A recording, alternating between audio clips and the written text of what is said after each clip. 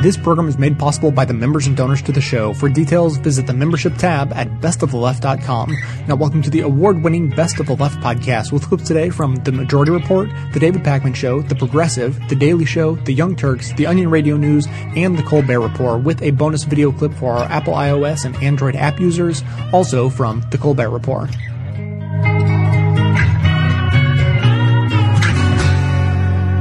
Let's get to that Mississippi parent personhood law. Well, these bat crap crazy right-wingers are at it again, ladies and gentlemen, in an attempt to exercise their control over women's bodies. Right-wingers in Mississippi, and in that I can include the Democrat who is running for governor there. These backward-ass people in Mississippi. Tomorrow, November 8th, they will vote on a change to their constitution to declare fertilized human eggs to be a legal person. So, abortion, well, that's murder because you're killing a person. IUDs? Yeah. Birth control? Well, that's murder because you're keeping a fertilized egg from becoming a person. Or I guess, no, not from becoming a person. A fertilized egg is a person. Morning after pills? Murder. On top of this, now, of course, if this constitutional change in Mississippi actually passes, it will unlikely pass the constitutional test on a federal level, but it would take years to get there. And, of course, the implications of this law being in effect in this state would be stunning. You get raped, your father rapes you, a stranger rapes you, well, that fertilized egg, that's a person. So no abortion, no morning after pill, can't even use an IUD. In vitro fertility treatments, forget about it, because many of those fertilized eggs get thrown out. The person or persons shall include every human being from the moment of fertilization, cloning, or the functional equivalent thereof. Now, here's the best part about this, and we've talked about this, and I can't remember if it's blastuli or whatever the physiological term is. That's not necessarily my wheelhouse. But this piece mentioned this, but hopefully everyone knows this.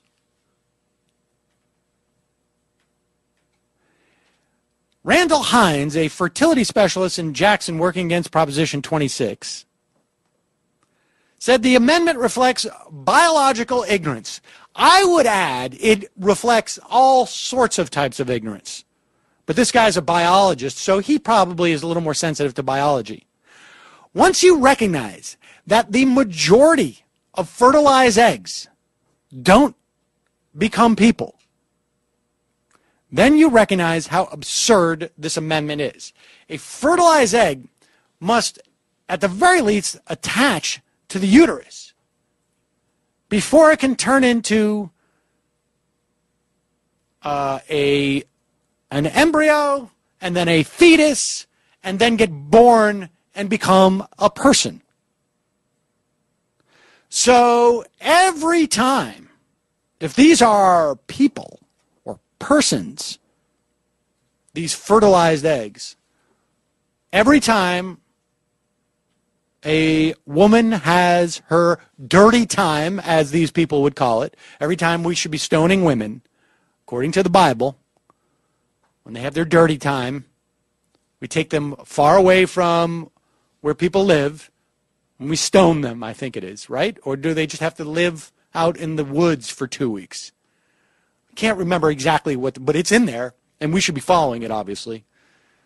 We also need to have mass funerals, because you could have hundreds of these persons dying every month just based on one woman. And I mean, what other rights? I mean, do I get to declare a dependent? If I live in Mississippi and I have a responsible I have all these persons that I got to deal with, who presumably are my dependents, do I get to write them off for tax purposes? The difference between being a person and being human life or human life form is birth. When you are living on your own, outside of the necessity of a placenta, then you're a person. Prior to that, you are potentially a person. But I mean, why stop at fertilized eggs? Why don't we protect eggs and semen? Matt's going like, no, please, no. This is just ridiculous, and I hope the people in Mississippi are smart enough to vote this down. And this is going to come as a shock to you. Right now, it's 45% of voters support the insane personhood amendment. 44 oppose. 11% of voters are still undecided. Men support it at a 48 to 42 rate. Whites 54 to 37. Republicans 65 to 28%. Women 42 for, 46 against. African Americans 26 for, 59 against. And Democrats 23 support, 61 oppose. And independents oppose it at 35 to 51. What a surprise at all those white men in Mississippi. Surprise, surprise. Good luck to you, morons. Guess we got to give out Social Security numbers too, right? All those eggs. We're gonna need some more numbers.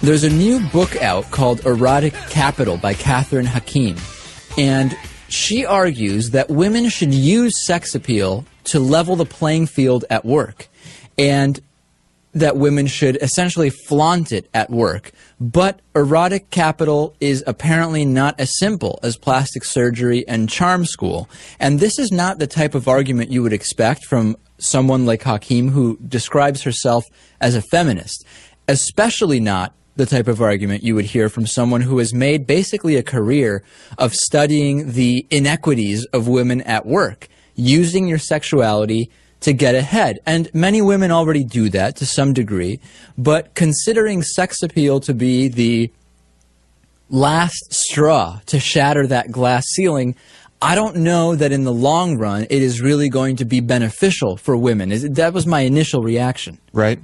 What do you think? I guess I have to agree. I'd say that over time, things are getting better. Why throw a wrench into it like this? Well, Catherine Hakim is a research fellow at the London School of Economics, and she's completely serious about this. The book is close to 300 pages, and it's basically a story of why women should use sexual capital to level the playing field at work. And she says this is more than just she says it's a combination of beauty, style, social skills, charm that can be learned.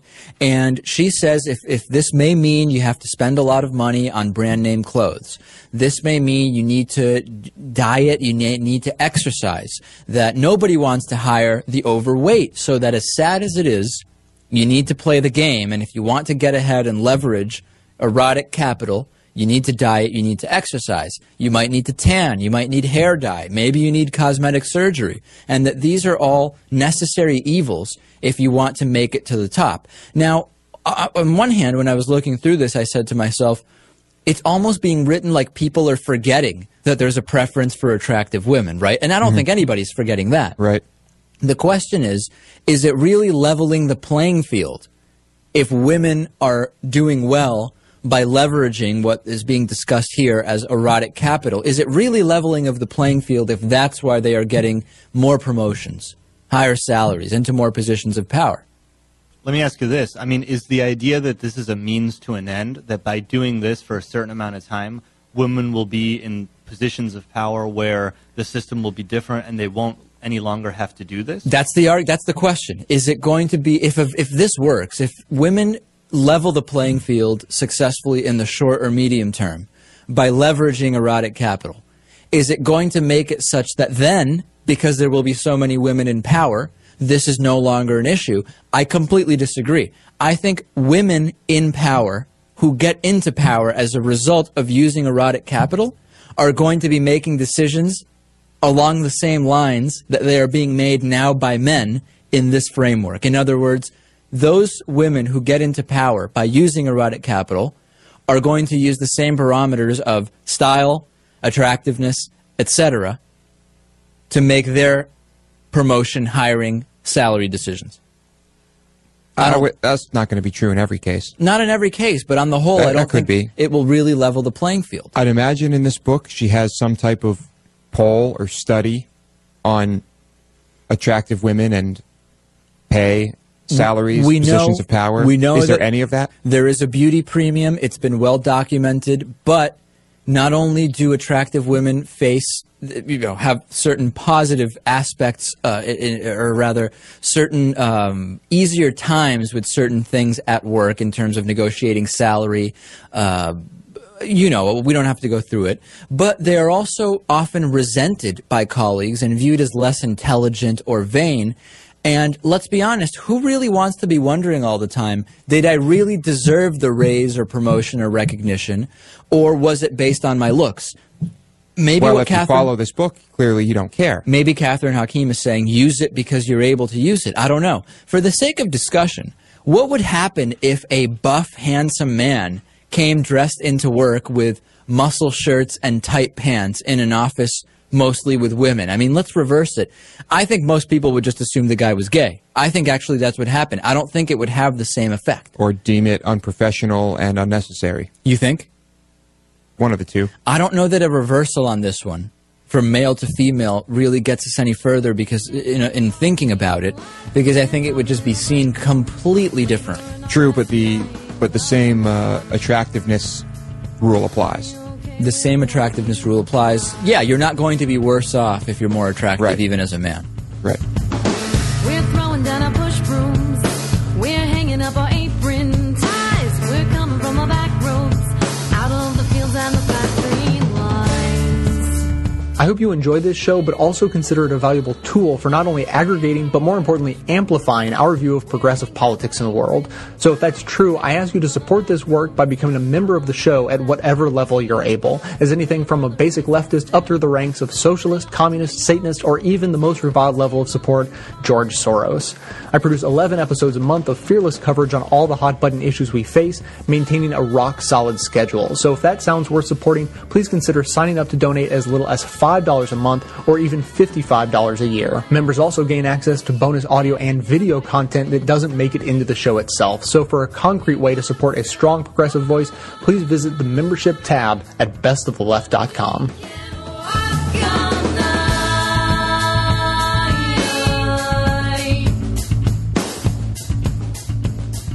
Mississippi citizens are going to the polls to vote on one of the most obnoxious anti-abortion measures to come down the pike in years. This one would amend the state constitution to define a person at the moment of fertilization. This obviously would ban abortion outright and make it equivalent to murder. A doctor who provides a patient with an abortion could be tried for murder. A woman who has a miscarriage could even potentially be prosecuted. So could those doing in vitro fertilization whenever a zygote doesn't survive. On top of all that, the Mississippi measure would also ban many forms of birth control, including the pill. It's astonishing to me that almost 4 decades after Roe v. Wade, we're still having this debate over whether a woman can have a clean, safe abortion with a capable doctor providing it. And it's astonishing that the so-called right to life movement has now rolled back the clock to try to ban the pill, too. What's next? Outlawing masturbation? The Mississippi measure, called Initiative 26, would have very little chance of surviving a Supreme Court challenge, even under the Roberts Court, which is saying a lot. It's an effort, though, to gin up the social conservatives and to return women to a place of subservience. And that's why it's so reprehensible. I'm Matt Rothschild, and that's how I see it.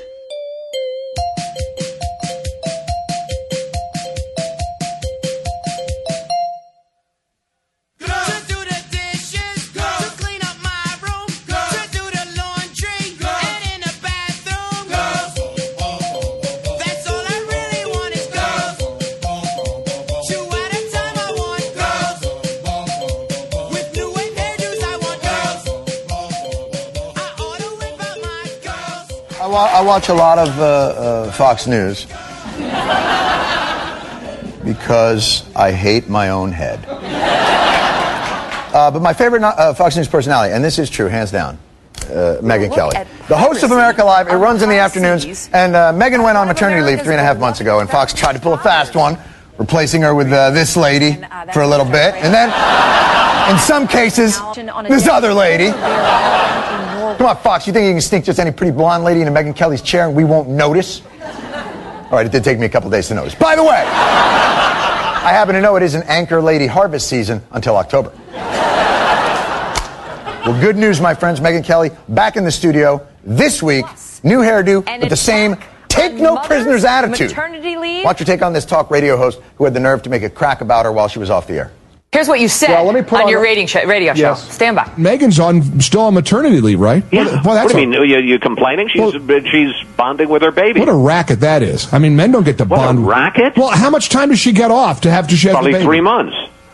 Would you care to explain those remarks, Mr. Gallagher? Maternity leave? It's a racket? Well, are you going to disagree that there is a... Now, again, I'm on my you're knees standing by. Are you doubling down? Apology. No. Are you not taking those remarks back? Is maternity leave, according to you, a racket? How is it a racket? Does it make you laugh? Is my special bond with my baby here to amuse you? You tell me how it's like a racket. You son of a bitch! How is my maternity leave a racket? My wife? No. Different movie. Megyn Kelly is badass. That guy was calling maternity leave a racket. He was saying that women shouldn't get paid for, and Megyn Kelly was just like, rah, never get between a mama grizzly and her maternity leave. She's making quite a spirited argument that workers are entitled to certain benefits and that society has an interest in protecting these benefits, which is great and really weird. Wait, because that's not the Fox Megyn Kelly that I thought I knew. Do you think that there's getting the tentacles that government has placed into our lives out? Are we just stuck with these massive entitlement programs that we have now? She used to hate entitlement programs, mandated benefits and things like that. See if you can spot the difference between Megyn Kelly coming off of maternity leave and some of her earlier work.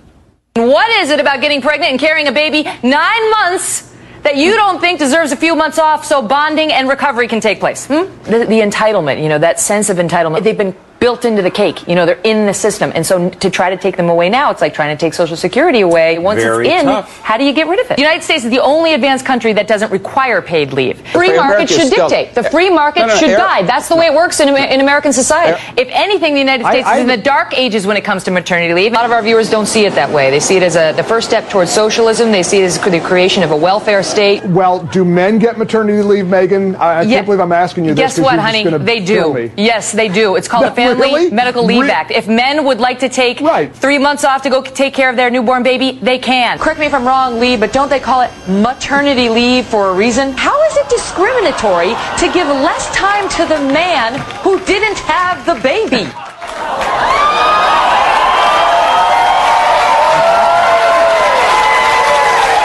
I know what happened. When you cut your hair, it sapped your conservative strength. Like a right-wing Samson. That means Rachel Maddow's just 10 scissorless weeks from a Fox contract. See, this is the problem with entitlements. They're really only entitlements when there's something other people want. When it's something you want, they're a hallmark of a civilized society, the foundation of a great people. I just had a baby and found out maternity leave strengthens society. But since I still have a job, unemployment benefits are clearly socialism. To put it more simply... Have you noticed that they're stuffing and your is stuffed? Once again, George Carlin says in a sentence what took us 3.5 minutes. So either Megyn Kelly has inadvertently exposed the hypocrisy at the heart of conservative demonization of unions and the working class, or... oh my God, it's worse than we thought. Megyn Kelly is suffering from postpartum compassion. It'll pass. We'll be right back.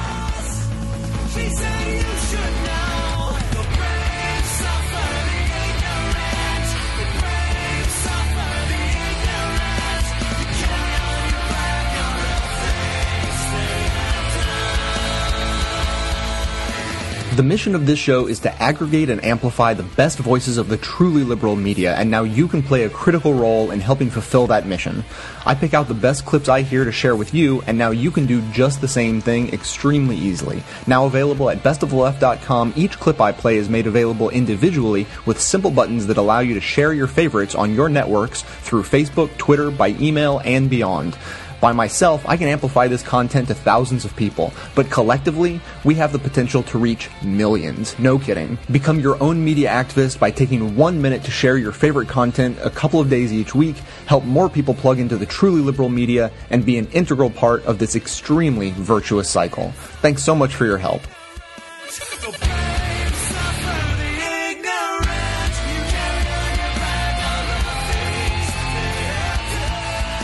You've got Mississippi attempting to protect is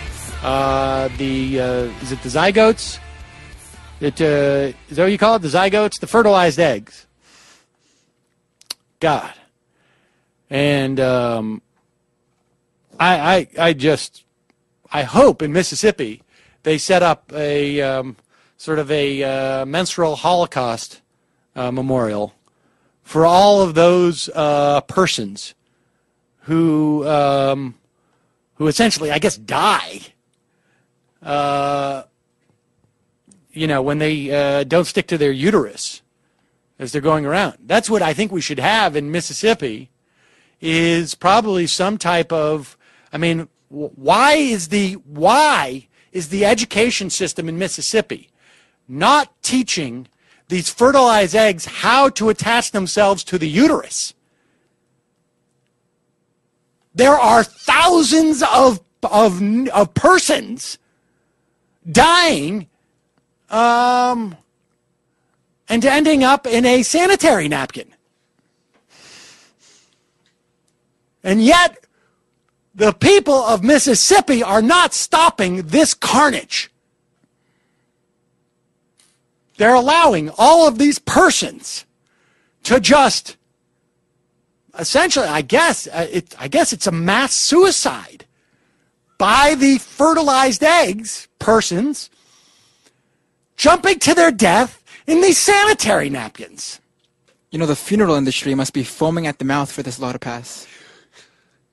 I will say this as a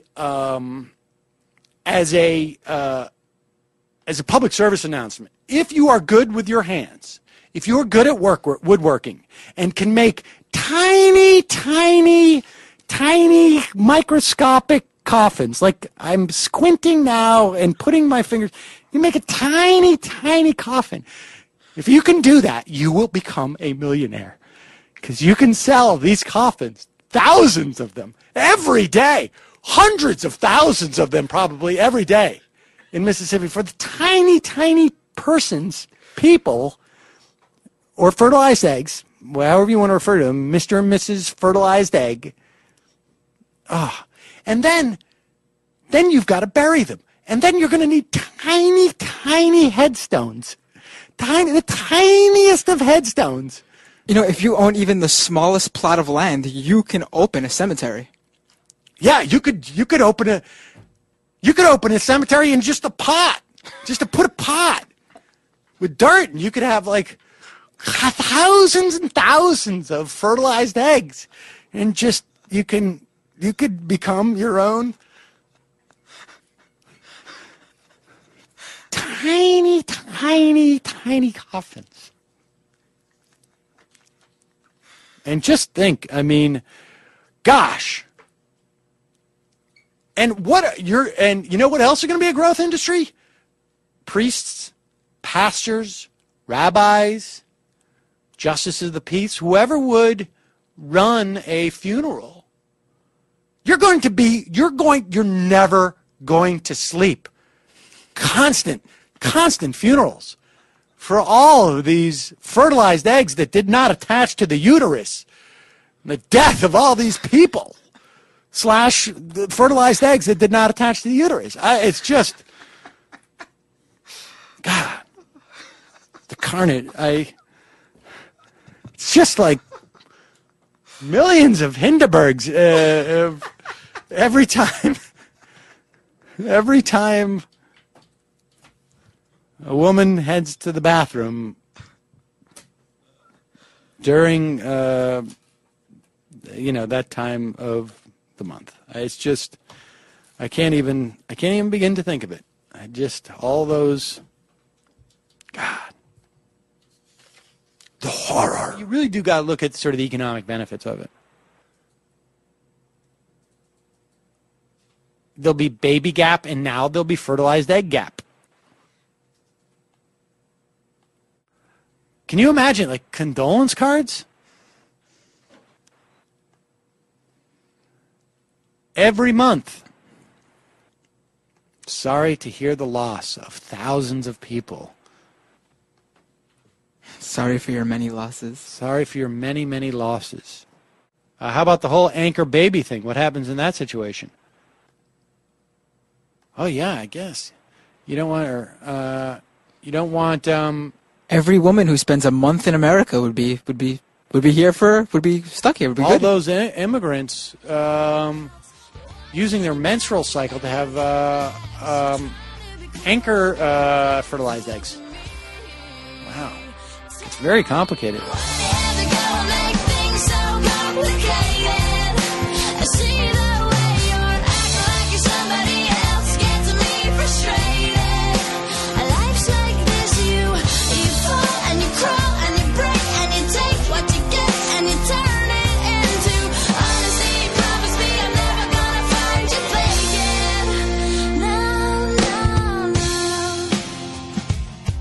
New York City will mandate their sex education. What they're planning on doing is offering a comprehensive sex ed curriculum to students in either 6th or 7th grade, and then again in either 9th or 10th grade. And as I mentioned, it is comprehensive, meaning that they're going to focus on contraception. They're also going to talk about abstinence a little bit, but not abstinence as in wait until you're married, abstain until you are ready to have sex. They're also going to talk about STDs, AIDS, all of that, okay? Basically, equip these students with as much knowledge as possible regarding sex so they know what to do when they are ready to experiment. Can I already throw in something just from the point that's always said in the sex ed is they want to teach them how to wait or abstain until they're ready. Right. How is that taught?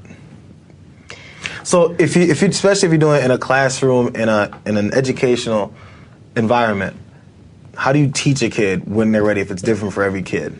And their circumstance and whatever they feel, and if they're making a wrong decision, even if it's something that's just based on the person they're involved with, it's just that's the only odd part. I feel like that's a throwaway line. They to tell people we're teaching them to wait until they're ready. What does that mean? I think that in terms of girls, the most important thing that you can do is tell them that they don't need to give into pressure. Right, and that was something that was actually taught to me when I was in school. We had comprehensive sex ed. I went to a total hippie school, which I loved. But they taught us everything, right? And I remember one of the things that really stood out to me as like a 6th grader was the health teacher telling us as women, or little girls basically, that, you know, you are going to go through much of middle school and high school. Boys are going to try to pressure you into having sex. They're going to make you feel like a horrible person, and they're going to call you names like prude. But if you're called a prude, you're not a bad person. Don't buy into it. You know, just do it when you're ready. Women, and a lot of girls give into that pressure because they don't know better. Prude, for some reason, has this like negative connotation. Prude's a great word. Okay, prude is wonderful. If someone calls you a prude, that means you're not a skank. Okay, and like don't let them put you down. And that's the other thing too. It goes both ways. Yeah, prude's, you know, fine, whatever. But then if you've had sex before and you're like, you know, 17 years old, and then they go to, oh, slut. I've always hated that. No, and you're not a slut if you've done that. Exactly. So there's always extremes, especially with kids. But I mean.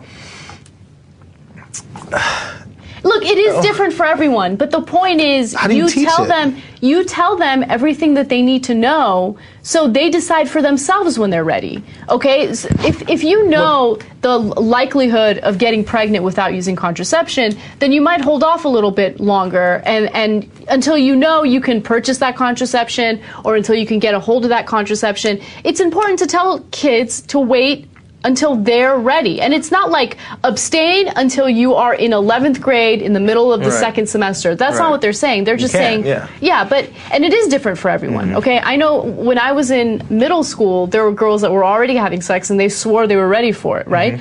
All right, that's good for them. They were ready for it. And they grew up to be lovely adults. They never got pregnant, nothing like that. That wasn't the case for me. That wasn't the case for a lot of other people. So you get to decide. You see what I'm saying? But you know what? In middle school, the boys would say that. They would call you a prude if you didn't have sex in middle school. That's the thing. Okay, they're teaching girls this, in 6th grade, 11 years old. Man, women are going to deal with pressure their whole life.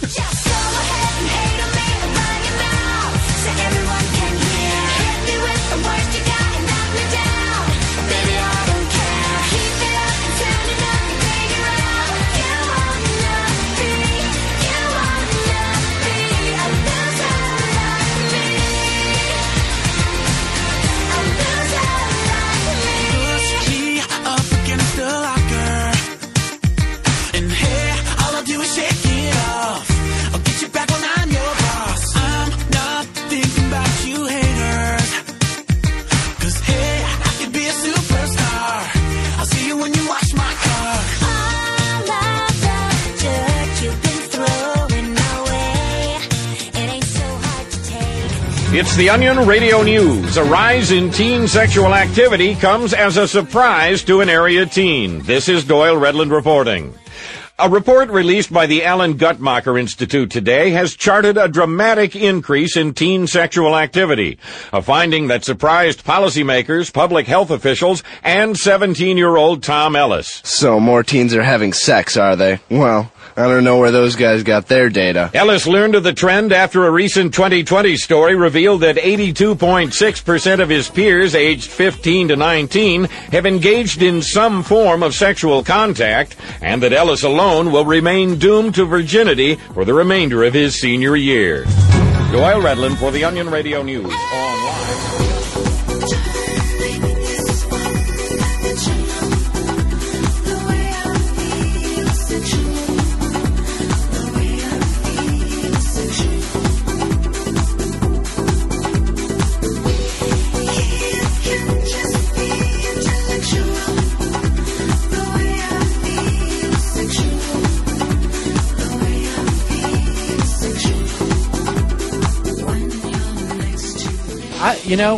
I almost think like if it wasn't for the fact that there would be so many women who would suffer, it's almost like, good, let's let Mississippi be the petri dish of stupidity.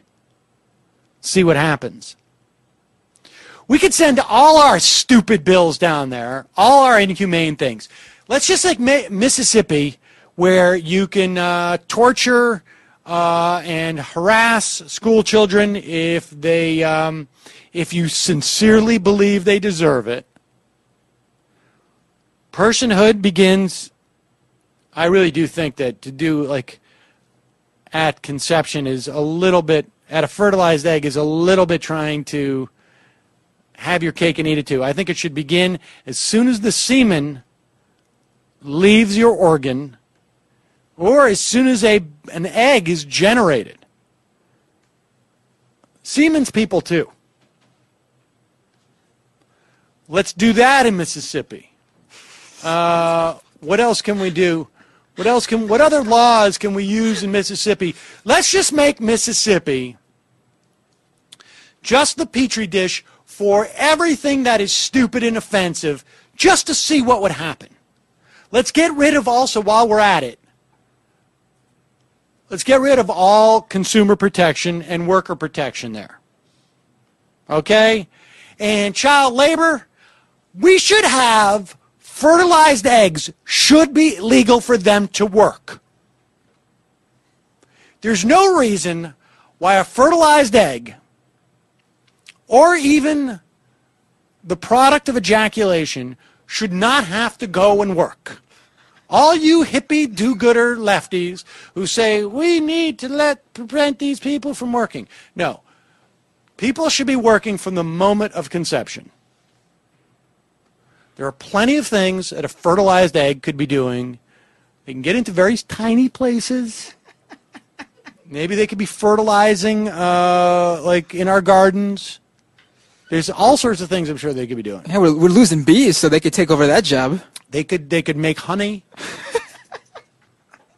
And so we also get rid of all consumer protections so that as soon as a fertilized egg can eat, we're feeding it full of food that has been sort of unregulated and, you know, who knows what. There's a lot of interesting experiments we could do with this. And if you're a fertilized egg and you eat something that's poison in this this conservative paradise that would be Mississippi, you learn a lesson. Don't eat poisoned food anymore from that maker. And everything, it should be like 100% fracking. It should not be optional to lease your land to a fracking person. It should be required. Every fertilized egg or ejaculate should be required to have fracking on their property. And the only responsibility of the fracking company would be to guarantee to destroy your water supply. That's the only thing. And then we could just call that Mississippi. And then the good thing is that they try and do it somewhere else. We could just say, we don't want your Mississippi values here. It's an option. We should think about it. You know what we should do? Why don't we poll? Why don't we see if we can hire, I would actually spring for this poll. Let's see if we can get a reputable polling firm, just a reputable one now, and poll all the fertilized eggs to see what they think about this proposal.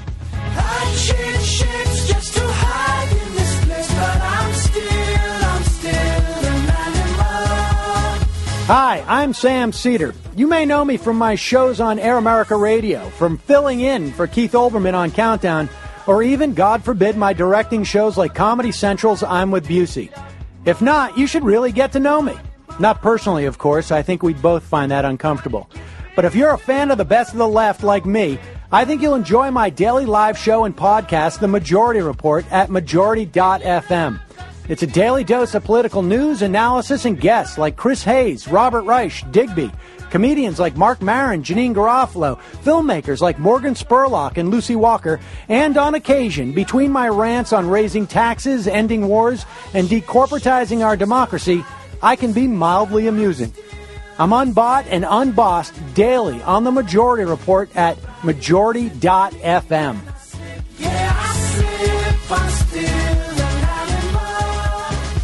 My guest tonight is a feminist icon and the subject of a new HBO documentary. And it's only 75% as long as documentaries about men.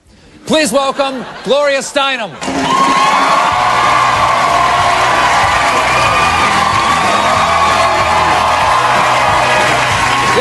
see you again. How you doing? Good. All right, I don't have to introduce you. You're, as I said, you're a feminist icon. No. Yes, no, you are. You're a feminist icon. There are people who wear pictures of you around their neck.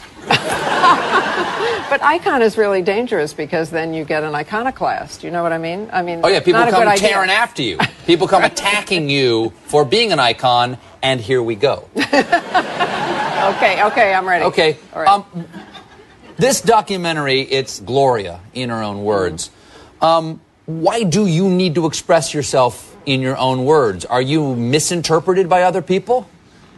Probably, and probably that will go right on because it is in my own words, but it's just much more intimate, I think, because well, here's what happened. They asked me questions, and I tried to answer as honestly as I could, and then they created a documentary around it. So it's kind of like jumping off a cliff,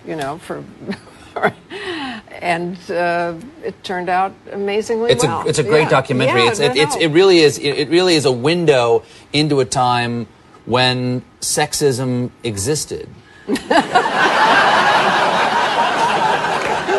But now everything's equal. There's Spanx for men now. There are. There's Spanx for men. Yeah, Trust me. Only certain.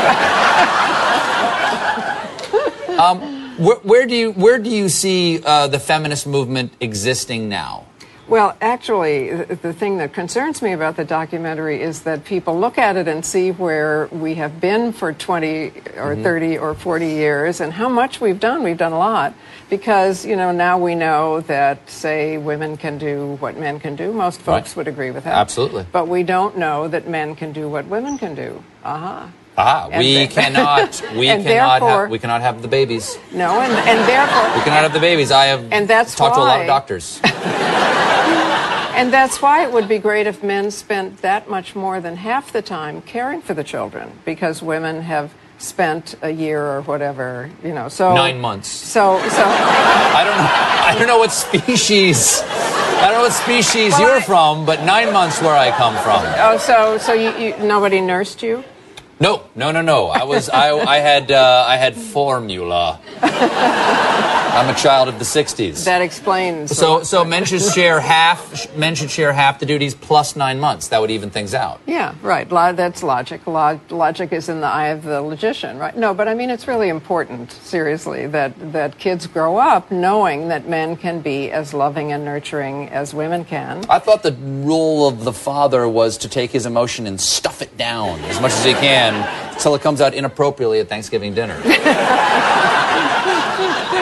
Jimmy, let's look at a quick little clip. What we are talking about is a revolution and not a reform. Gloria Steinem. She is the most visible symbol of the women's movement. You understand it's not a role exchange. We're not trying to do to men what men have done to us. We're trying to humanize both roles. Every generation has its own names. More than a third of this march is women under 25 years old. People who empower other people. Susan B. Anthony said, our job is not to make young women grateful, it's to make them ungrateful. So they keep going. We're not going to stop. If there was one thing that you could tell to younger women today who did not experience the feminist movement of the 60s and the 70s, one example of what happened then that doesn't happen anymore, that changed because of the feminist movement, what would it be? What would you shock them with? Well, there are a lot of things in the movie, as you'll see, that... We don't have time for the whole movie right now. That there were restaurants in which women could not be seated or could not go at lunchtime. When we got married, we lost most of our civil rights, our names, our credit ratings, our legal domicile. And basically we thought that our position was due to nature or, Freud or God. I don't know. But anyway... There's nothing to be envious of, by the way. It's really a burden. Well, I have heard you say... It is. I have heard you say that you were uncomfortable being perceived of as pretty, like the pretty feminist. Why? Well, it has to do with being identified by your outsides, not your insides. So women who were pretty, people said, oh, they just succeeded because they were pretty. Women who were not pretty, whatever that means, they said, oh, she's succeeding because she couldn't get a man. So we all basically had the same problem of being identified by our outsides instead of our hearts and minds and so on. And but the fact that still goes on. Right, but the fact is, you're pretty. Well, you're pretty too. I've been waiting the whole interview for that. I can't believe I had to wait 6 minutes. Gloria, thank you so much. Gloria Steinem, the documentary Gloria in Her Own Words premieres Monday night on HBO. We'll be right back.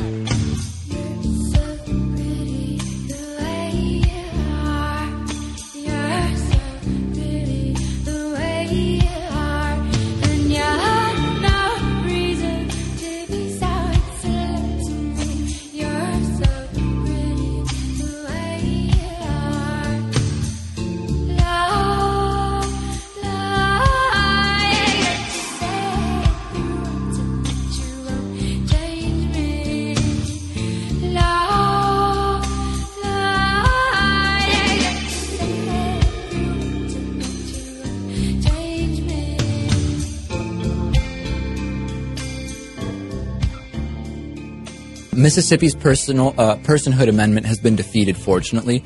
This is the one that would have stipulated life begins at conception. It would have banned a lot of forms of birth control. It was defeated, fortunately. It lost 58% to 42%. That's good. It's still shocking that close to half of people thought it was a good idea to vote yes on that. That's really the shocking thing. Right. Not a big enough margin there. No, and what's the logic? I mean, do you think it's religion why people vote this way? Because I really don't think that without having the cloud of religion over you, you would think, yeah, it's a good idea to define personhood this way. It has to be religion. I mean, I really don't think that the people pushing this in that state were arguing funding or anything like that, or talking about taxpayer dollars when it comes to health care, and this is purely a religious issue. They're obviously pro-family, and whatever that means at this point, they obviously are. They are that. What's more of a person? I mean, we have a lot of debates about what is a person. Is a fertilized egg more of a person than a corporation? I think that's a legitimate question at this point, given corporate personhood. Yeah, in this country, that is a question. I'd say the fetus. Okay, I think a corporation's more of a person. Really? What the hell? Okay. I mean, we're kind of arguing in fantasy land here, which is where a lot of these political proposals begin and end, actually. Right.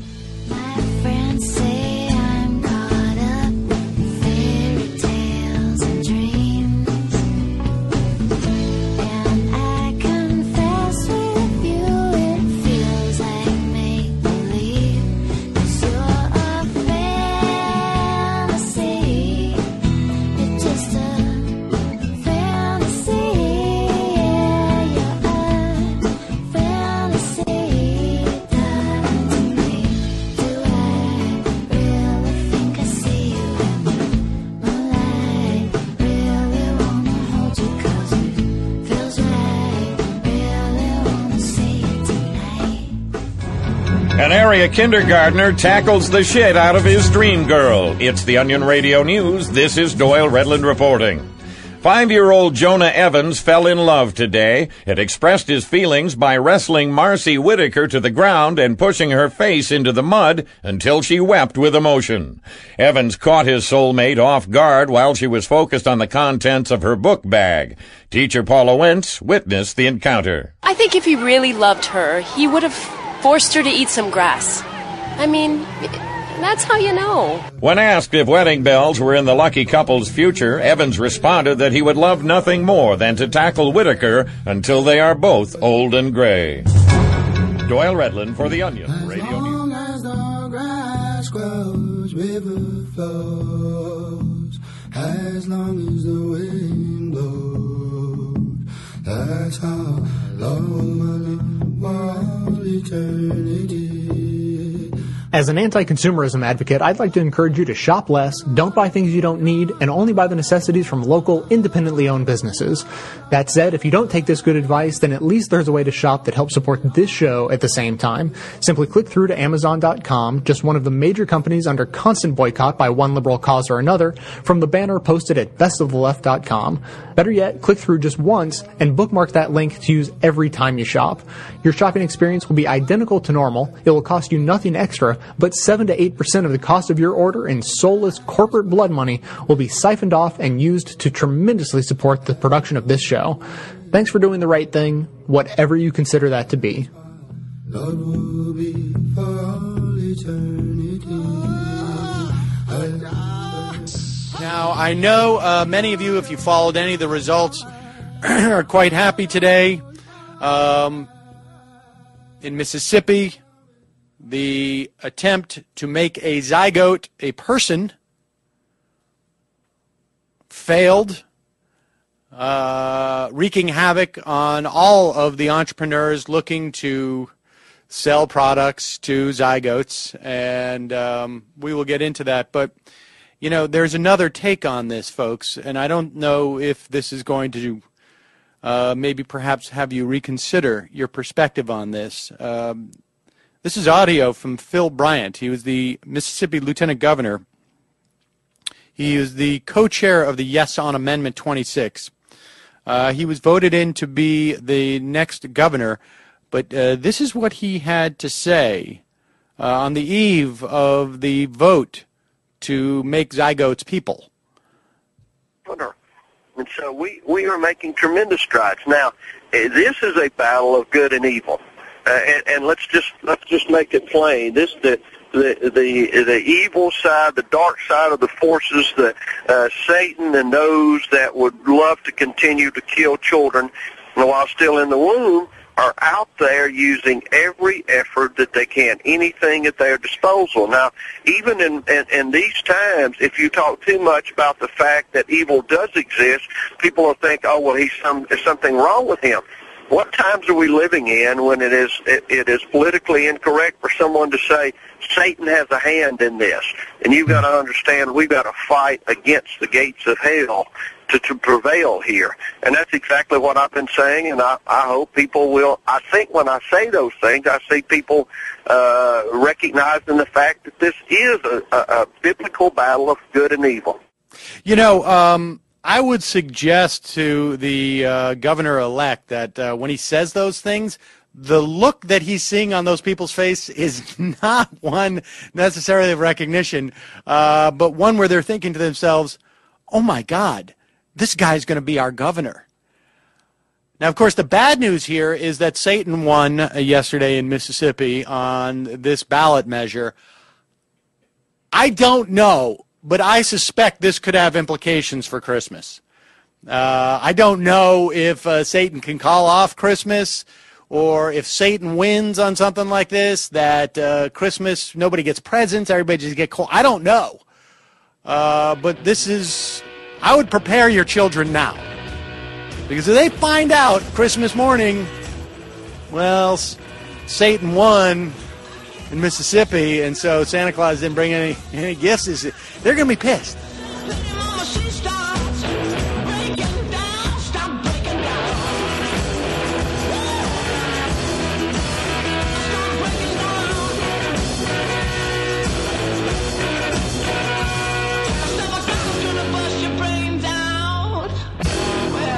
Lose your mind.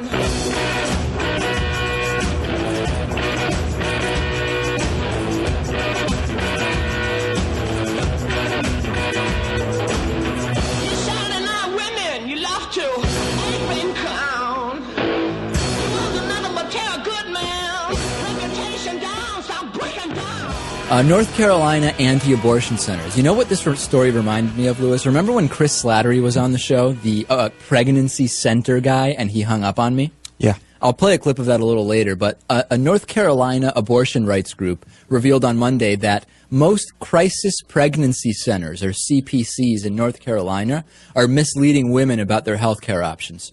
We needed a report to know that? Obviously we know that, Lewis. Mm-hmm.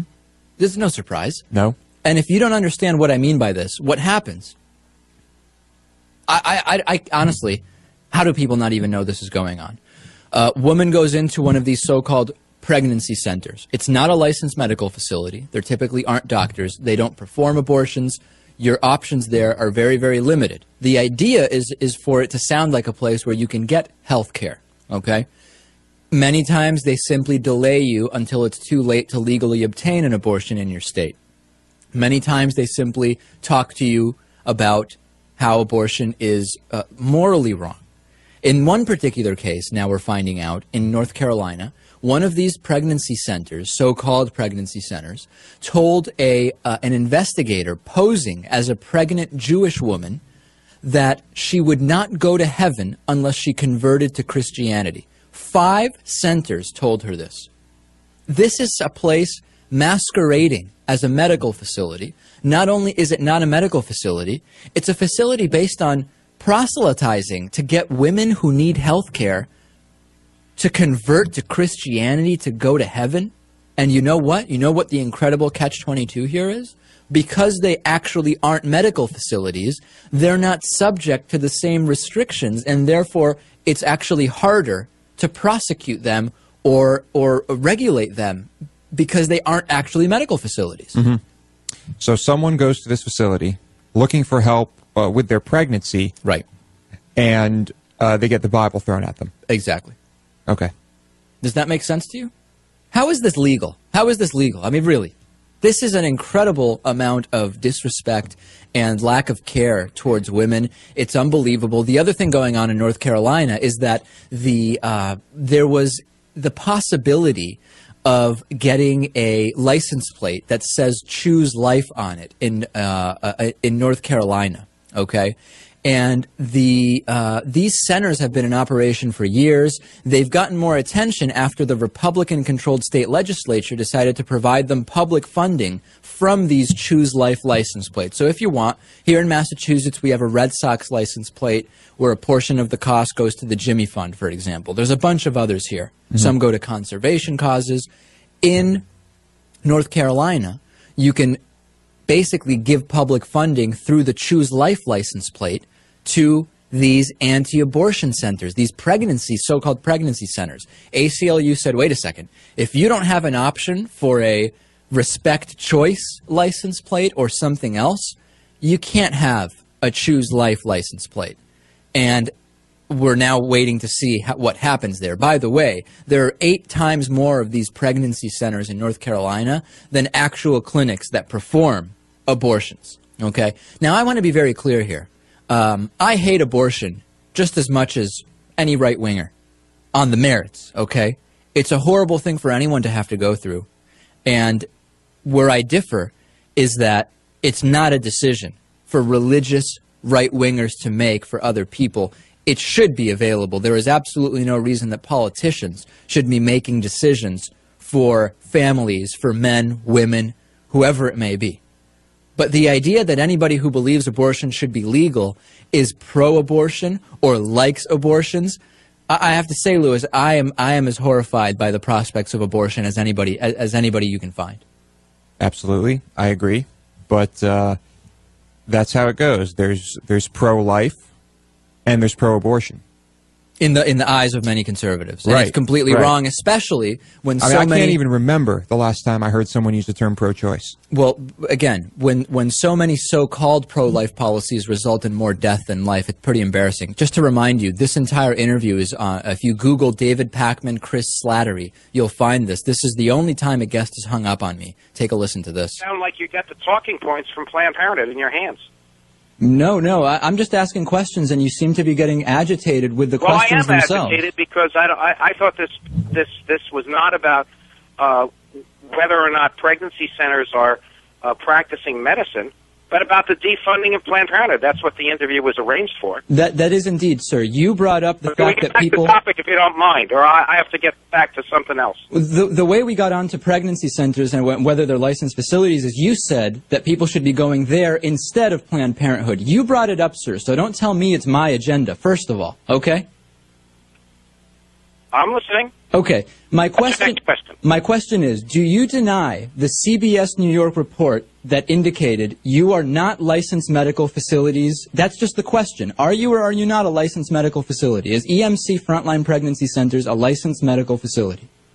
No, we're not. Okay, so when you're suggesting people go there instead of Planned Parenthood, you are suggesting people go to a place that is not a licensed medical facility, yes or no? I'm not in a court of law, my friend. I am not on the witness stand. I'm doing a radio interview, and don't give me the option of yes and no answers. I'm going to explain myself. Please do. Or get off the air. You're free to do either, sir. Okay, I'll get off. Thanks for your time. Thank you.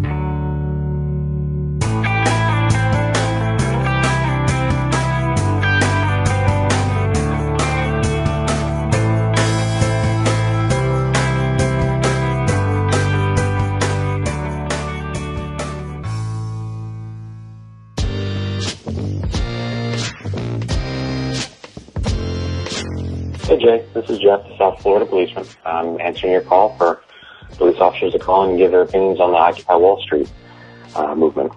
Police officers, in theory, were charged with protecting the safety and constitutional rights of citizens. Unfortunately, we're human, and we're therefore susceptible to bias. In my decade as a policeman, it seems to me that the majority of people who are attracted to this profession are of a conservative mindset, despite the fact that most of us are union. I am in an extreme minority. There are very few liberals, and I'm the only cop I know who's a registered socialist. At any rate, many of the right-wing officers do allow their opinions to color their enthusiasm with which they carry out their duties. That said, when it comes to organized protests, we're all required to follow orders that are not immoral, illegal, or unsafe. We also know what the job market's like. Most policemen have very few marketable skills outside of private security in which the pay is crap.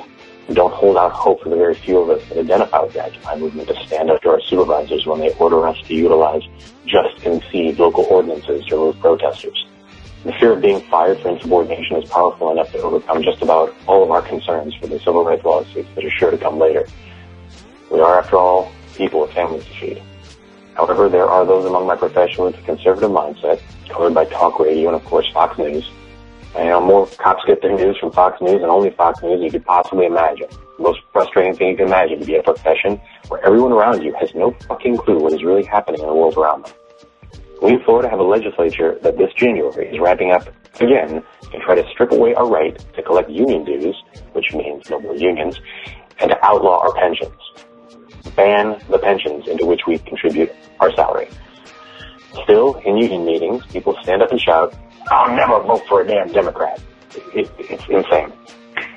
This willful ignorance is how you get cops that gleefully use pepper spray on peaceful protesters, an act that's been banned by case law. We all know this. We're required to know this, and still it happens.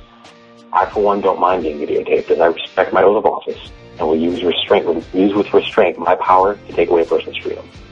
I'd love to actually participate in my local occupation. However, even an illegal, unconstitutional misdemeanor arrest would end my career. So if I can contribute in any small way, I'd offer some advice.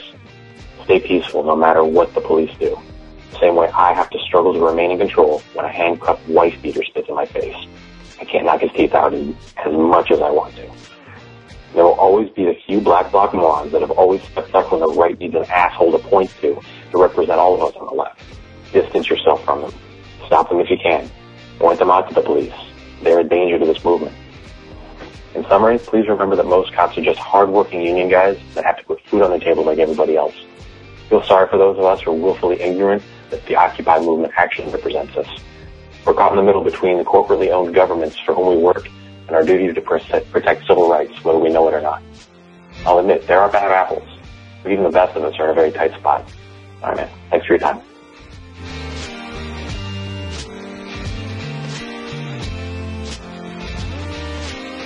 Hey Jay, it's Alex from Texas again. I'm on the road, so I'm marathoning through like 80 of your episodes.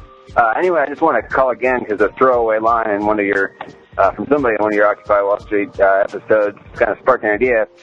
You know, of course, we all heard the by now fairly tired refrain from the mainstream media. Hey, what do these guys want? You know, what are their solutions? What do they stand for? And I got to thinking, you know, it's not necessarily their job to present the specific solution. Like, if your doctor does something wrong, you're not going to tell them it's specifically how to fix it. You're paying your doctor to fix the stuff that he knows. We're paying, theoretically, our representatives to fix our problems. So maybe it's the politician's job to come up with solutions. Occupy Wall Street is just saying, hey, you're doing it wrong. Now, of course, we as citizens of this country have a duty to engage and know the issues and, present suggestions. But, there's no reason we can't just be mad that things are the way they are and, not necessarily have a specific answer. So I just thought I'd throw that out there. It almost seems like it's passing the buck a little bit, but again, it's the job of the people in office to fix those problems and make the laws. So it doesn't really bother me that much, I guess, that Occupy Wall Street doesn't really have a specific answer. So there you go. Keep doing what you do. Thanks for listening, everyone, and thanks to all those who called into the voicemail line, especially policeman Jeff from Florida, who gave us that insider's perspective on Occupy Wall Street and the police. If you would like to leave a comment, question, or activist call to action yourself to be played on the show, the number to dial is 206-202-3410. Just to reiterate a couple of announcements that were on the last show. First of all, if you are a web developer and you're interested in working on a project that is going to be spearheaded by myself in partnership with the David Pakman Show as well as the Young Turks, please get in contact with me. I'll give you the details of the project so that you can submit a proposal, and this is a paid position. So that's that. Let me know if you're interested. And secondly, I want to reiterate that I'm starting a monthly dinner and a movie sort of event here in Chicago, on the north side of Chicago, and the details are currently posted in the form of a Facebook event. You do not have to have Facebook in order to read it, but it is linked up in the show notes of this episode, so you can get the details via Facebook, whether you have Facebook or not, and then let me know if you want to come. You can RSVP on Facebook. If you have any questions or comments or anything along those lines, just contact me at j@bestoftheleft.com. I'm hoping it'll be a fun event that will grow month after month, so we'll see how it starts and grows from there. So if you're in the area and can possibly make it, I hope you do. Okay, now on to the thing that I really want to talk about today. So I got an email from a listener a little while ago, a few days ago, who was very much in favor of Occupy Wall Street, but was having trouble defending them in conversation. So when posed with the questions that we've all heard now, what's their point? What do they really want? What's their plan? What do they hope to accomplish? Those sorts of things. She was looking for some talking points, and so I responded to her via email, but also wanted to share my thoughts with you guys. So above and beyond, the number one thing that you can say to that is that they are changing the conversation. For decades, we have talked about, the rich and the poor and primarily focused on things like, so the poor are poor. Why is that? Why are poor people poor? And nowadays, there's way more talk than usual about, hey, so the rich, the wildly rich, why are they so rich? And it turns out that the answer to that is not the story that we've all been told, that they work really hard or are really smart or they went to school and put their nose to the grindstone and they worked their way to the top. No, I mean, in a lot of ways, those who are rich have been able to tilt the game so that they can cheat in their own favor and keep themselves rich and keep everyone else from ever getting rich. And so the more that is, discussed, the better it is. So primarily, they've changed the conversation. Secondarily, the other question that you'll get is, what's their plan? So they're angry. I'm with you. I'm angry too. But what good is protesting going to do? What do they want to have happen by protesting? And really, I mean, maybe it's not a very satisfying answer, but I don't find it dissatisfying at all. It's that, when they initiated the protest to begin with, there was no reason to necessarily insist that they predict that they would have begun to change the conversation in the country. They didn't need to have that as one of their goals. We want to march to change the conversation. They didn't necessarily know that was going to happen, but it did happen, and it is happening. And so the other things that will happen down the road are equally unpredictable. But what you can know for sure is that action is favorable to inaction if you want something to happen. So the answer really, as has been said over and over, is that they don't have to know what their goal is, because once you start taking action, then a million other things start to happen simultaneously. They went down and they started protesting in New York, and then it sprang into a national and international movement of people protesting all over the world, effectively for economic justice. That is basically what everyone is protesting for in one form or another. So the argument can be made that if they were to set a specific goal that they were heading towards, that they would then be judged as an entire movement as either successful or as a failure based on whether or not they achieved that single goal. But, we're not aiming for a point. We're aiming for a horizon. We're just moving in the direction of economic justice. And the point of the protest is to raise consciousness about the issue, because the more conversation there is about a particular issue, the higher chance there is that progress will be made on it. And that's the point of the protests.